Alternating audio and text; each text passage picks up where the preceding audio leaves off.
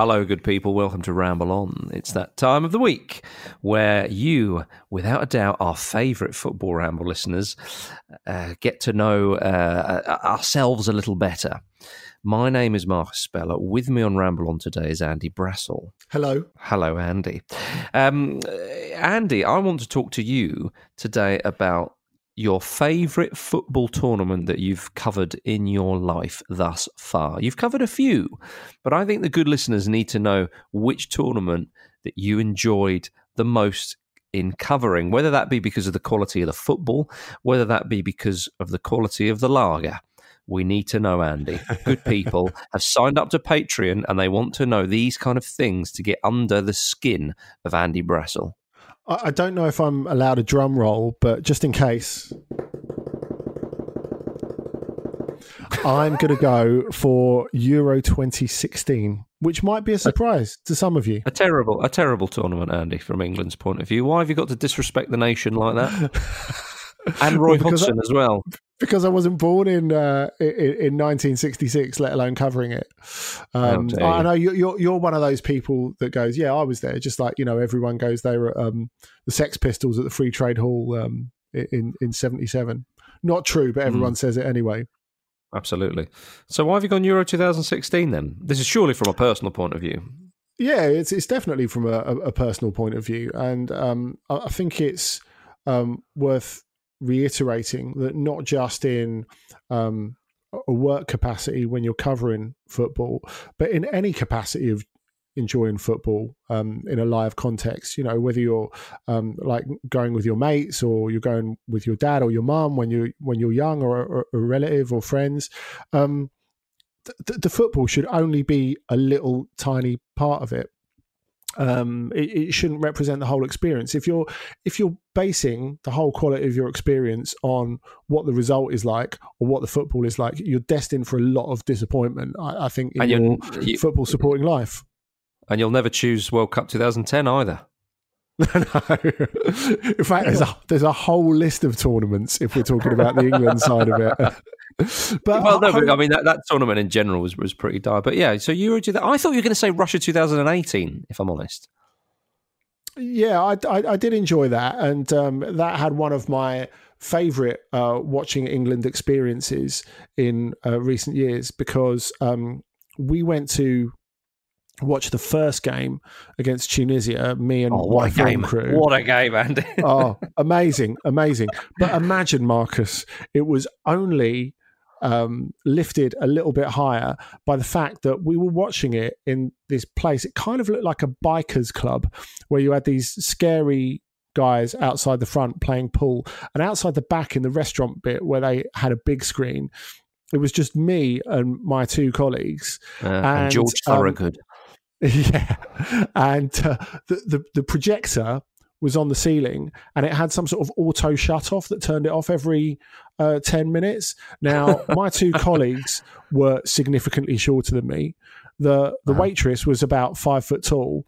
So basically, the only person who could keep the whole England-Tunisia experience going was me on tippy toes, poking the projector back on. And fortunately, it did come on again, thanks to me, just before the winning goal. You are a flipping hero. You and Harry Kane were the heroes that day. Well, but you said Euro 2016, and then I rudely interrupted. So, why Euro 2016 was that? Why was that the most enjoyable time for you? Because you've covered tournaments with the Portugal national team before, and been in close contact with Cristiano and others, but you didn't do that this time. So, why Euro 2016? No, I took the decision not to actually because. Quite not frankly, to go with Portugal. Yeah, because frankly, as my children have got older, I've found it more difficult to spend extended periods of time away from home. You know, the job's the job, and I'm very lucky to have it, and all of us are very lucky to work in football. But it doesn't change how you feel about your family, who are the number one priority. And the prospect of spending 6 weeks away and not really having the time or the window to see them, I thought if there was a way I possibly could avoid it, I would. And as you might be aware, or as you personally are aware, Marcus, but as our listeners might be aware, I lived in France for a couple of years in Lyon, You did. and we've got friends, stroke family there. So what we did is I hatched this plan because this was just before my eldest son went to school, so I could still take them off in non-holiday times. And we all got in the car, went through the Eurotunnel, drove down to Lyon, and I thought I'll cover all the games at Lyon and Saint-Etienne, pick up a few more on the way when the knockout rounds got underway. And you'll all be merry and bright. Exactly. It turned out it was me who was holding Portugal back the whole time, even though I did end up seeing all but one of their games live during this tournament. So I was never far away. The one game I missed was the Croatia-Portugal game in the last 16, which was an absolute abomination of a game. Anyway. Yeah. And so that's the equivalent of going to the 2006 World Cup and missing Switzerland versus Ukraine, wasn't it? Oh, Gordon, yeah. Or England, Algeria 2010.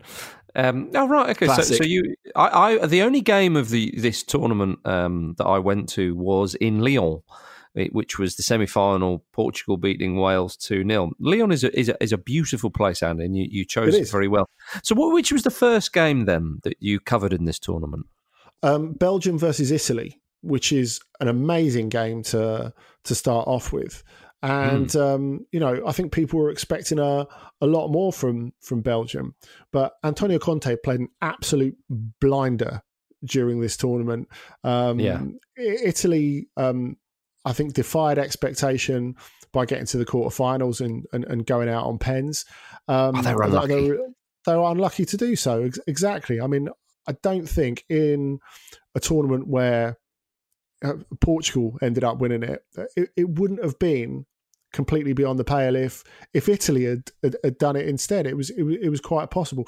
They were so brilliantly organised in that game. They were. The atmosphere is fantastic, and as it was at the time, quite new Parc OL, now Groupama Stadium. It was full. It was lit. It was absolutely terrific. It was a real top bracket of international football. You're using a young person's word when you say it was lit. Well, yeah, that's because of our office is Football Ramble Daily is just full of young'uns. It's not my fault. It's like it's not my fault that I'm wearing skinny jeans at the moment. There are no other jeans available. We're in their world, Marcus. It's entirely your fault. Do you remember who was the referee for Italy beating Belgium 2-0? Can you tell me? Mark Clattenburg, Andy. You weren't the only Englishman there. Yeah. Giaccherini. I can't believe Clatters didn't ask me to be part of the team. I'm disappointed. Giaccherini and Graziano Pella scored. That's how long ago that was. Two Premier League legends. Indeed. Flipping Nora. Italy were great in that tournament. I know the Irish beat them later, but they'd still top the group.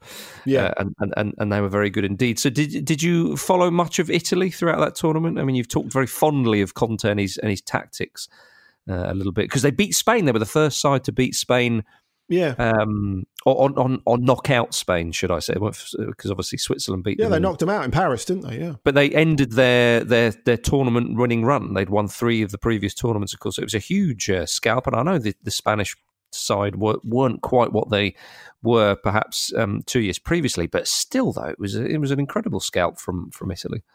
Yeah, it really was. But if we go back to what I thought was special about Italy in that tournament, if we go back to the Belgium game, the thing that I really loved when I was first getting into Italian football and as a kid in the late 80s, this was in the era of Van Basten, Gullit, Maradona, etc., Not bad. is all the superfluous people around the pitch. And when I was saying before that it's not all about just what happens on the pitch, when Graziano Pelle scored and just all the coaching staff, the subs, probably some random hangers-on, all in their leisure wear, just absolutely pile on the pitch as if they've won the final. That's something that I loved about Italian football so much and made me excited about it when I was sort of 10, 11, 12 years old. And so to see that again when I'm knocking on 40 at a major tournament was just brilliant.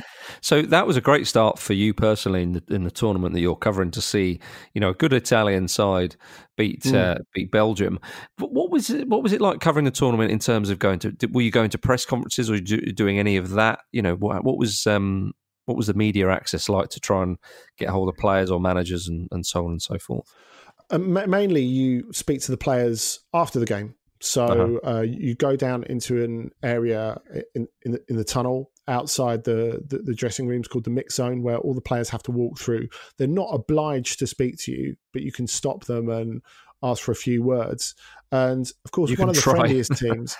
Yeah, one of the friendliest teams, one of the friendliest nations generally, was Iceland, who, I know you don't want to hear it, Marcus, but they were the stars of this tournament. They really were.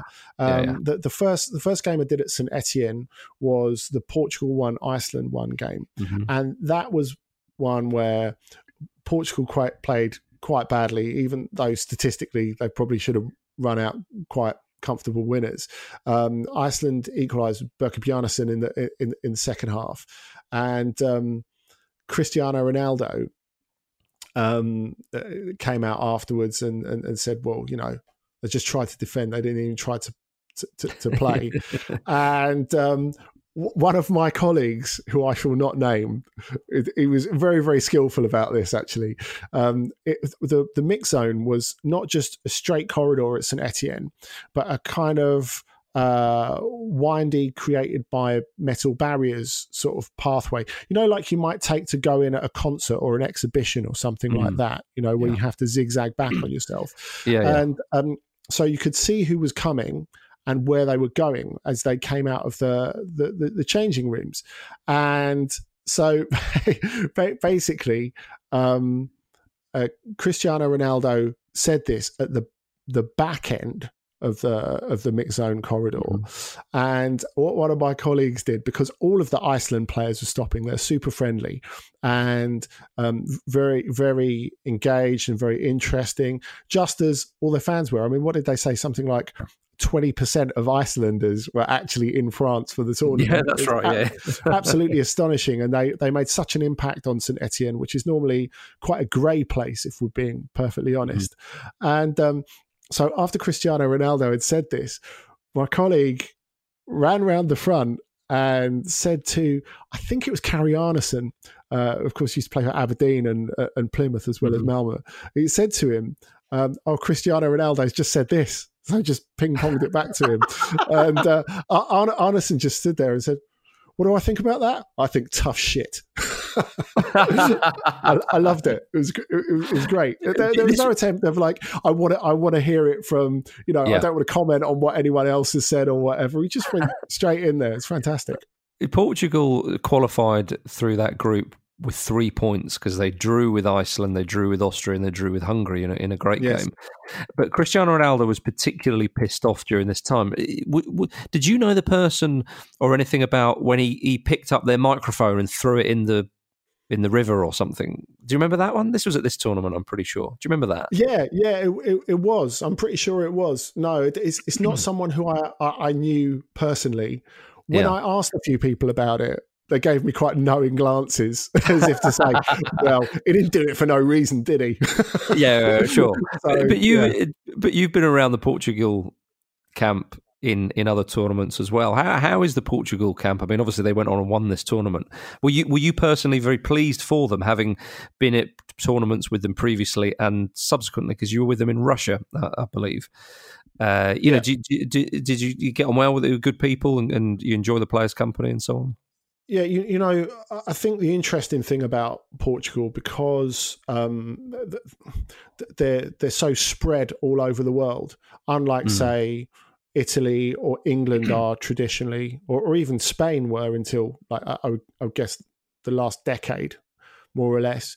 They're not so home-based. So they kind of tend to retreat into themselves a little bit. They're delighted to be around each other, meet up with each other. It's kind of like a reunion type of vibe, really. And of course, when they're away, they're never speaking their own language because it's only Portugal and Brazil, apart from, Mozambique, Cape Verde, they're the two major countries who speak Portuguese. So the Portuguese players, when they're away in Europe, they don't really get an opportunity to speak their own language. So Cristiano Ronaldo, I think people look at him and think, oh, he's a bit of a ball breaker when he sits in press conferences at major international tournaments and says, I'm not going to answer anything in English. And he doesn't do that all the time, but he does that sometimes.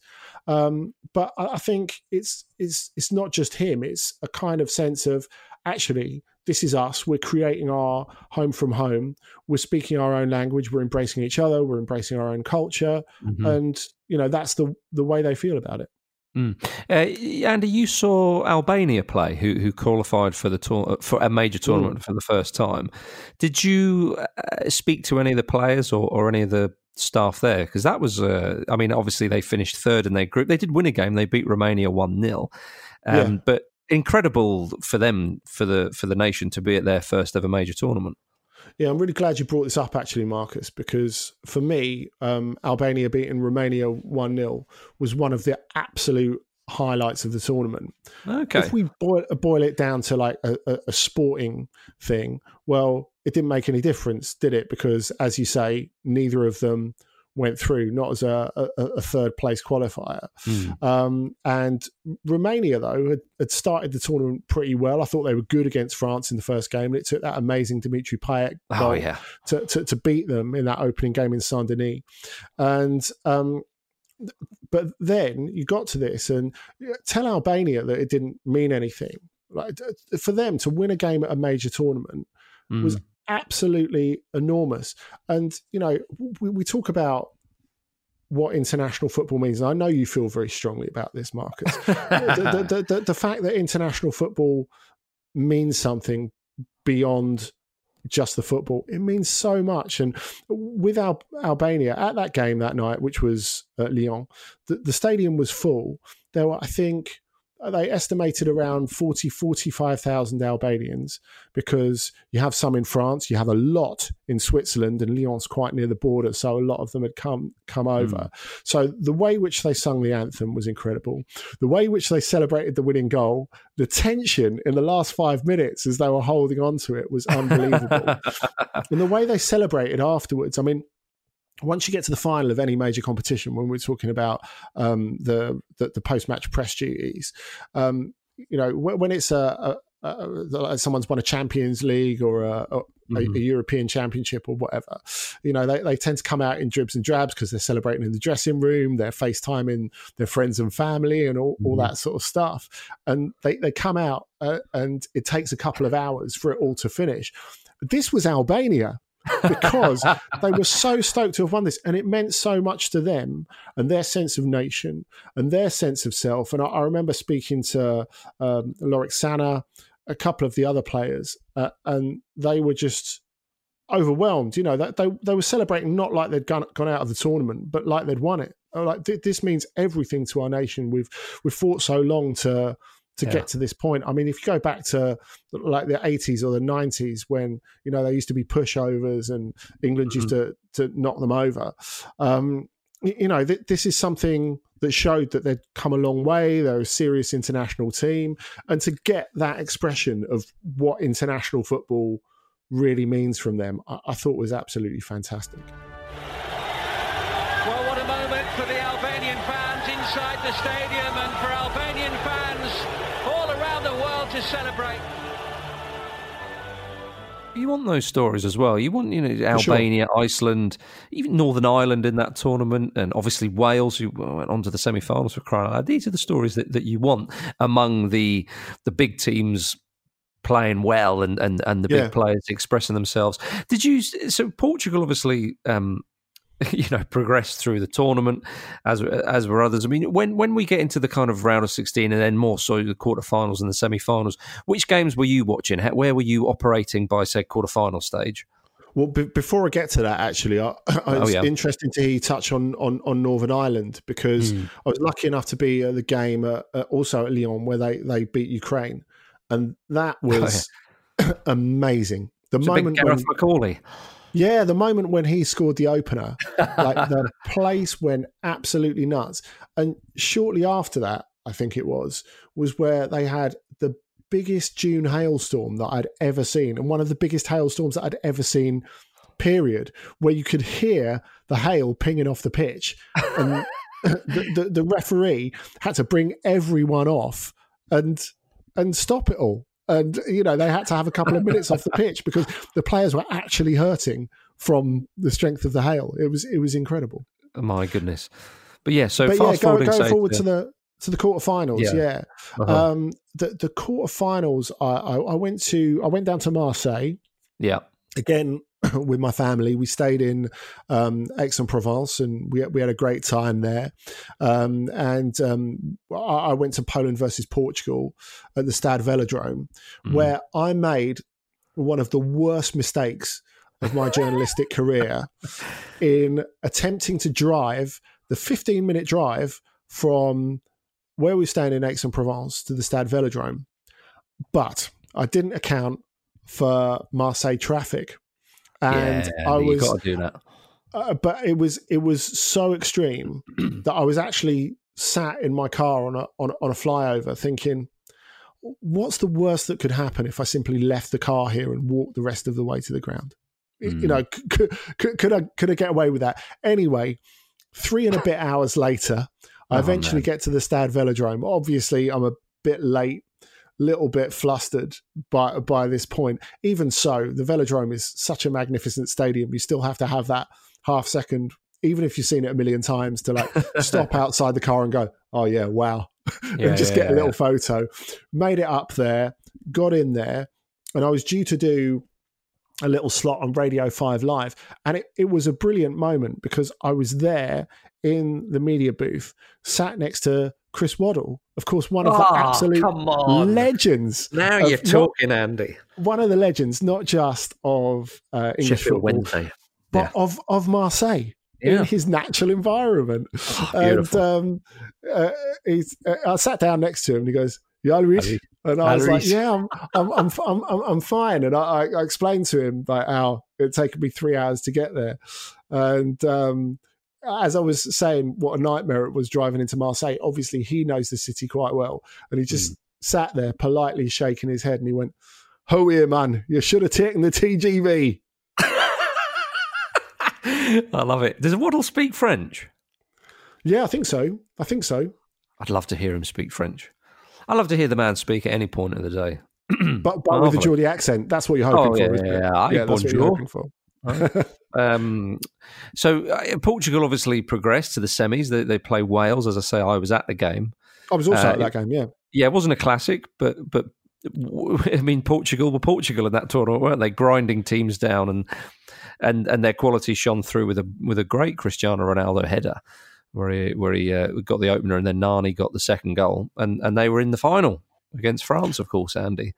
They were, and that Cristiano Ronaldo header, where he jumped and hung in the air, that was absolutely unbelievable. I mean, I know you guys like an NBA reference, and if you don't, I love to give them anyway. So it was pretty much like Russell Westbrook or Donovan Mitchell dunking, where you're thinking, how can someone of that size be jumping that high?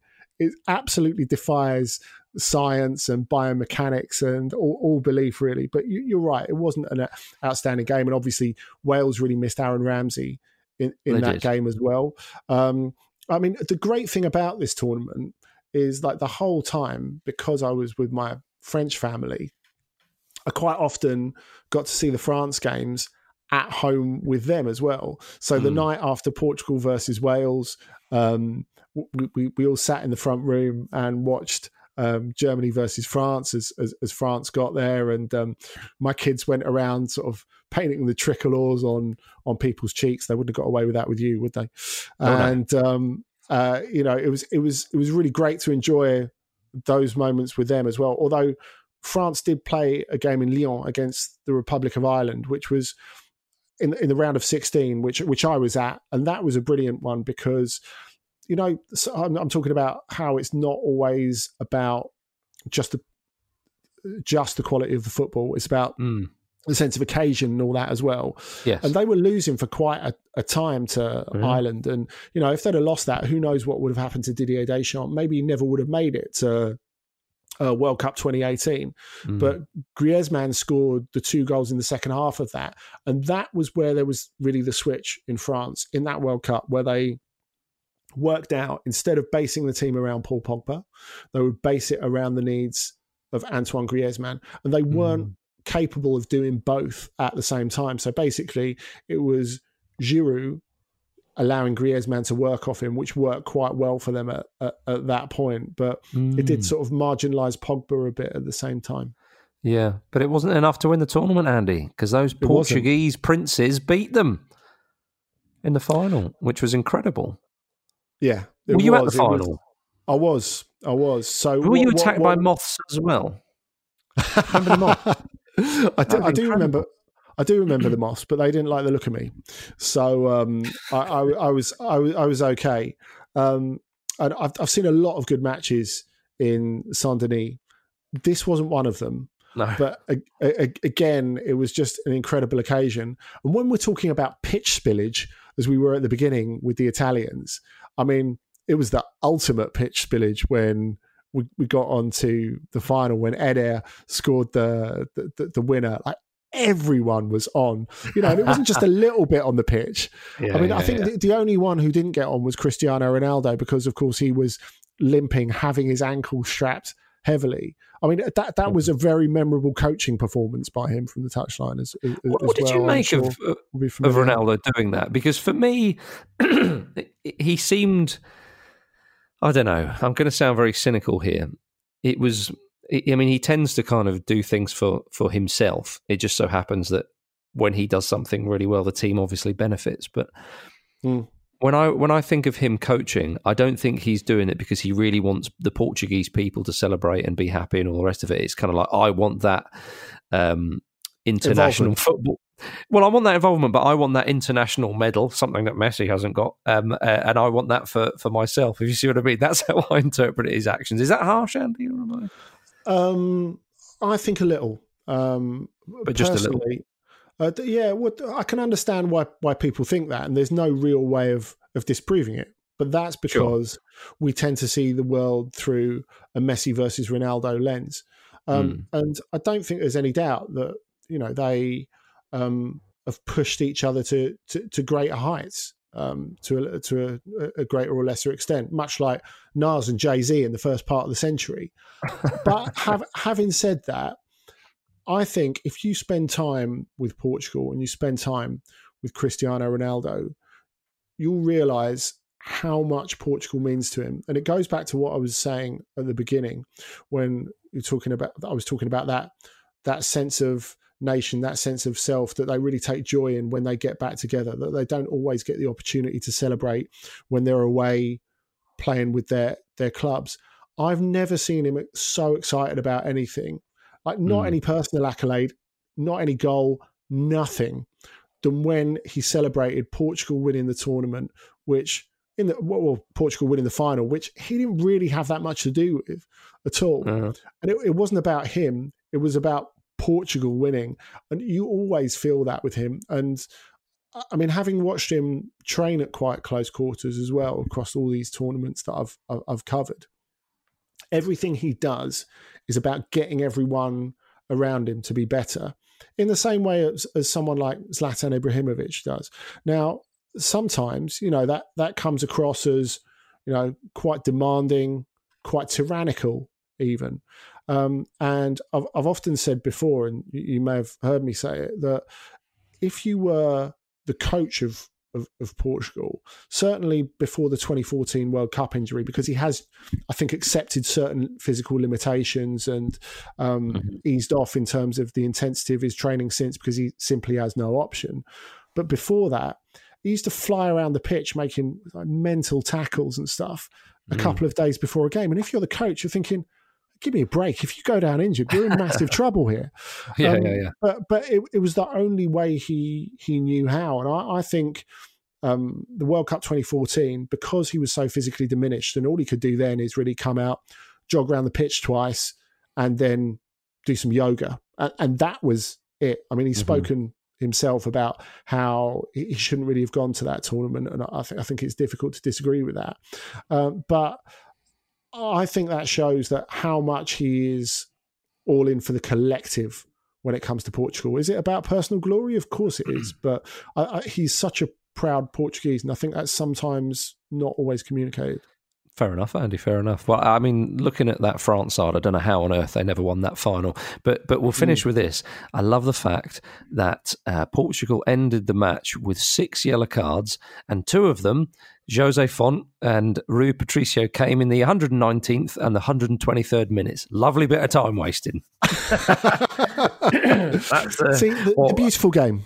Yeah, indeed, yeah. I can't actually remember what the yellow card's for, but I'm assuming time wasting or cynical fouls, making sure that they get themselves over the line, and they did. Maybe they were still celebrating the winner.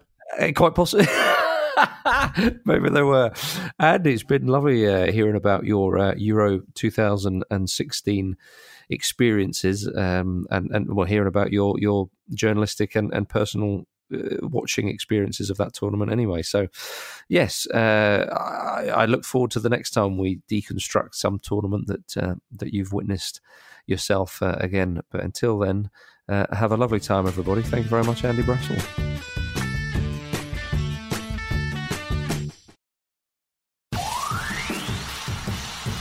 Hi everyone, Kate Mason here. I joined Andy on this week's episode of Jules and Andy, which was very exciting. And we talked to former Arsenal and England physio, Gary Lewin. He is a lovely man and very interesting as well. And he talked about the unprecedented mental and physical demands on players at all levels in these strange times. It's a really fascinating listen. So we thought you might want the extended cut of that interview. Enjoy.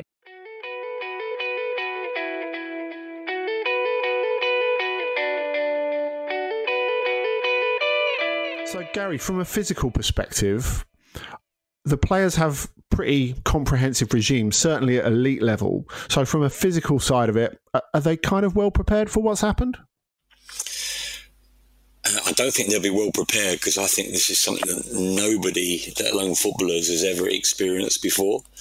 They would have all experienced during their careers periods of time when they've been off through injury, through other reasons, for illness, but not to the degree. This is completely unprecedented for anybody, really. So what would have happened is that in the last 2 or 3 weeks, as this has sort of progressed, football club, their backroom staff would have been assessing what they could do with their players, how they could best do it, and then analysing what equipment would be needed, what equipment the players would have, and trying to set programmes, realistic programmes, that players could maintain some level of physical well-being and fitness, but obviously in a very restricted environment. Plenty of my mates, I know, Gary, have been either buying those bicycles that you can sit on indoors and, you know, ride on them and watch on the TV where you're going, or like trying to nick rowing machines from various other places. Do you think there's much that we could learn, just, you know, your average person who needs to keep fit at home, from the sorts of things that footballers will be getting up to at the moment? Oh, definitely. I think the biggest thing is actually getting people to get the appetite to exercise in the home environment. I don't know if you're anything like me, but as soon as I walk in my front door, I just want to sit down and watch the telly and chill out. But one thing that may come out of this is it may educate people, make people aware or keen to exercise at home. And be very creative and innovative of how they can do that. It's just not a case of having to have your own gyms everywhere. I mean, some of the stuff that's going around on the internet, some of the workouts that are happening, I think it's fantastic to make people aware of things that they can do in their front room and exercise more. So I think there will always be positives that come out of these sort of difficult times. And I think the putting value on exercise and well-being through exercise can be one of the biggest positive things that could come out of it. Gary, we're not unaware of what the top players are up to because they kind of walk us through their lives habitually through Instagram. But obviously we know what sort of Sergio Ramos and Cristiano Ronaldo and people like that are doing at home because they have these enormous gyms at home. Tell us what the challenges would be for lower division players, be it in England or elsewhere, who perhaps live in more restricted spaces and don't really have access to those sort of top-of-the-range facilities. Yeah, well, I think it even goes further afield than that, even in the Premiership clubs, because everyone thinks of Premiership clubs and their multi-million-pound first-team players. But what you've got to remember is the big clubs also have big academies and very, very in-depth development squads and academy players. And at Arsenal, well, I still have an association with the Arsenal women's team. We have one of the most successful women's teams around. And they don't have access to a lot of these facilities. So even the bigger clubs have got these logistical problems as well as the smaller clubs. Now, the first thing that the clubs and the backroom staff would try and work out is, okay, what sort of things do we need them to be doing to be maintaining any kind of, it's not only physical fitness, but actually strength and power, because a lot of programs when the players are in the clubs is about developing strength and maintaining balance, maintaining mobility with power. So there'll be lots and lots of different ways of doing it. The obvious ones are the CV, so the bikes. They are allowed to go out running still in the parks, which I think is very, very helpful in the professional sport for players to be able to do that. But also like mini circuits at home. I mean, one of the biggest things we've been sending out to a lot of the players is kettlebells and dumbbells and power bands, so they can do some basic circuits indoors to maintain a lot of power. And again, that's where you can come creative. I mean, if they've got stairs, you can do work on stairs. You can do a lot of, we're doing a lot of yoga work and putting out yoga classes to the players. This is where the internet is so powerful in that a lot of clubs have got internet connections for the teams. And so they can do group sessions. There was one on the telly the other day. I was watching a lady who did parties for kids, and she did this online party for about 20 kids, and it was absolutely fantastic what they did. And so again, it's being creative and trying to work out what facilities we can all tap into whilst being at home. But it goes further than that as well. You've got players that are foreign players in a foreign country, may not have their families here, may be on their own. So there's loads of different aspects of it that really need to be looked at. And it's not an easy thing to answer because every person will be completely different and every surrounding will be different. So the clubs have got to be very, very creative in how they try and get their players to exercise. You touched on it a bit there, Gary.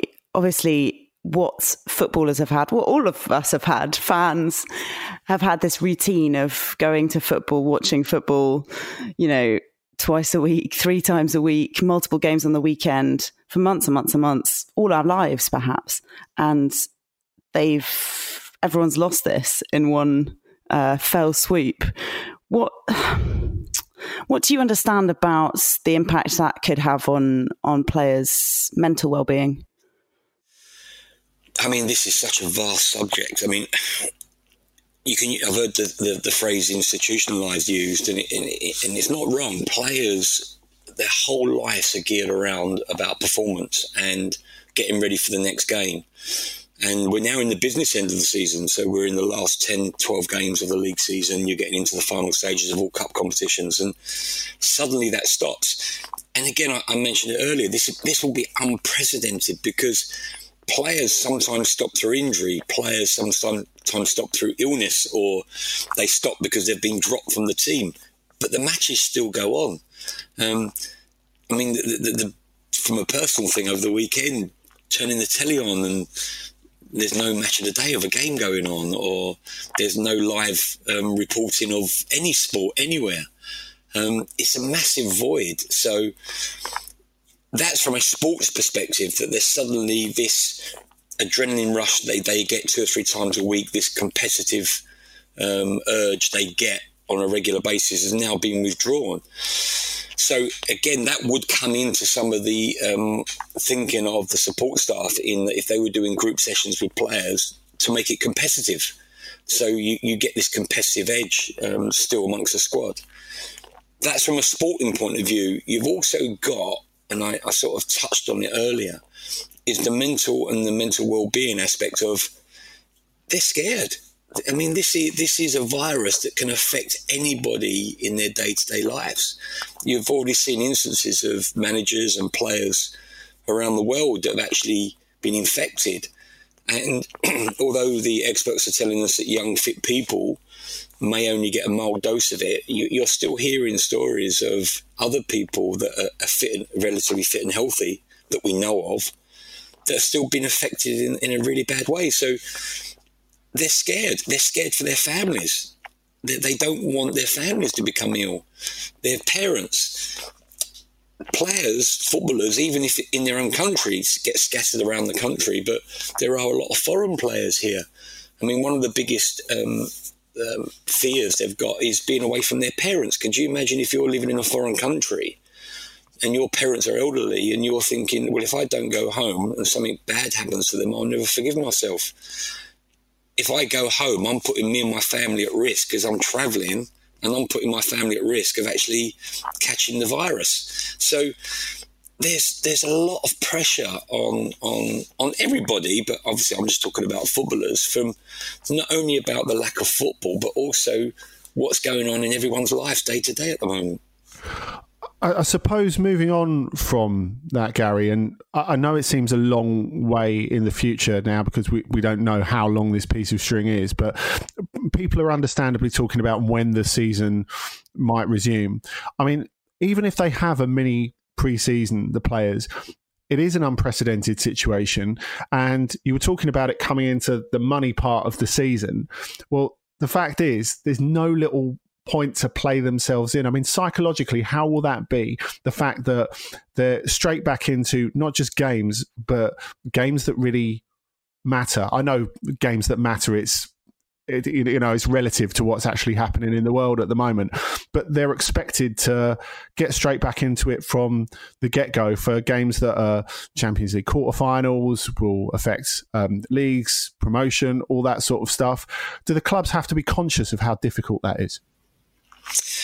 I think the clubs do. I think more importantly, the administrators need to be aware of that, because I think what needs to happen is it almost needs to work backwards. And I think they need to seek advice from the clubs on what would be a reasonable period of time to get the players up to fitness to be able to perform. I think the one key message from this will be that everyone will be starting on a level playing field. So when they do to start the league, however long they allow the teams to get up to scratch physically and in preparation for matches, it will be a level playing field. Everyone will be starting from the same point. So I think that's a positive that comes out of it. And again, working backwards, this is more of a social question as much as a sport question. The first thing we've got to ask the question is, when is it safe for the players to go back to work, to be able to get fit to play? Once they're fit and they're safe to go back to work and start the process of getting their fitness right, how long do they need to do that before it's safe for them to actually perform again? Because if you undercook them and they start performing, the competition overrides anything physically that may happen. I mean, in a normal pre-season, they'll spend 6 weeks playing friendly games. They might play 30 minutes, 45 minutes, 60 minutes. That won't be allowed to happen now. They're going to have to go straight back into it. So they've got to make sure that they're fair on these professional athletes, that they're fit enough to be able to withstand the matches. I also think there will be an avalanche of games, so they'll be expected to play 3 games a week, possibly. I mean, I've been reading somewhere they might play 4 games in a week, so they might have to go Saturday, Tuesday, Thursday, Saturday or Sunday in a week just to fit the fixtures in. So there's a lot of different aspects that need to be thought through before we even get a start date registered in our head of when it is safe to start. And I think that's the process and that everyone's going through now. And because there's so many variables and unknowns there, it is making it very, very difficult to get an end goal, which in itself also puts more pressure on football clubs, administrators, players, staff, because if we haven't got a start point in our heads, working backwards, how do we know to what level we need the players to be going on week to week to week? So there's a lot of variables there, but I think once the social restrictions are lifted, it will then become a little bit clearer, and then goals will be set, and then it will be easier for everyone to judge where they are. Gary Neville the other night, with the enthusiasm of the former pro that doesn't have to actually do all this at the moment, was saying, they don't need to worry. We should, when we're worried about getting the season finished, we should play, 9 games in a row if we have to, all this sort of stuff. I mean, what would you see as being the limits? Because, over the Christmas period, we had all sorts of players getting injured, as far as I could tell, as a result of overuse. Yeah, I mean, it's a fine balance there, where if you look at the Christmas period where the injuries go up annually, that's at the end of 4 months of competitive football. So they're actually going into the Christmas programme fatigued, and then we had more load onto them. The difference here is that we're actually going to go into a period of games where they might have had 1-2 months off. So the fatigue element would come because they're not fit enough, not because they've overplayed. Now, I think it would be unfair on the players to demand that from them, but I do see where Gary's coming from, that it's a level playing field for everybody. So in the good old bad old days when Gary played, and the really old days when I first started, I mean, I remember Christmas programmes. We used to play Christmas Day, Boxing Day, the 1st of Jan and the 2nd of Jan. And we only had squads of 15 players. But by the time you got to the 4th game, it was like watching a testimonial game, because everyone was just walking around. So it's physically possible to do it, but the argument back are, with the athlete the way they are nowadays, is that good for the players? The risk of injury will go through the roof. But also the quality of football, would that be up to standard? Because at the end of the day, we are an entertainment business. It's not a case of just ramming the games down people's throats. It is an entertainment business. So I think there has to be a fair compromise. But the point I keep coming back to, because it's a level playing field and because these are unprecedented, exceptional circumstances, I think there's going to have to be an acceptance that there will be overplaying of games over a short period of time. Finally, Gary, do you think this is a possible positive aspect that we could take from this whole terrible situation, that we arrive at a point where we understand players' physical and mental needs a bit better? I'm always a glass half full, not half empty, and I think there's always positives that will come out of situations like this. I think the awareness of the general public of how important exercise is. I think the awareness, the mental health aspects of this, using players as an illustration about even elite sports people can suffer. I think there's a lot of positives, and from a personal point of view, the number of people that will be taking up exercise in their home environment, it would be lovely to see if they carried that on, because I think for the population in general, I think there will be a lot of positives that come out of it. From a football aspect, I mean, the biggest thing that's hit me, positive that's hit me already, is we've only been shut down 2 weeks, and I'm missing it like mad already. So I think the enthusiasm for the sport will grow and grow and grow, and I think also it brings the elite sportsman to the level of Joe Public, in that they're in the same boat. We're all in the same boat. We're going through an incredible, I keep using the word unprecedented, an incredible time in our lives that I don't think anyone would have ever experienced before. So, yes, I think there will be a lot of positives that will come out of it.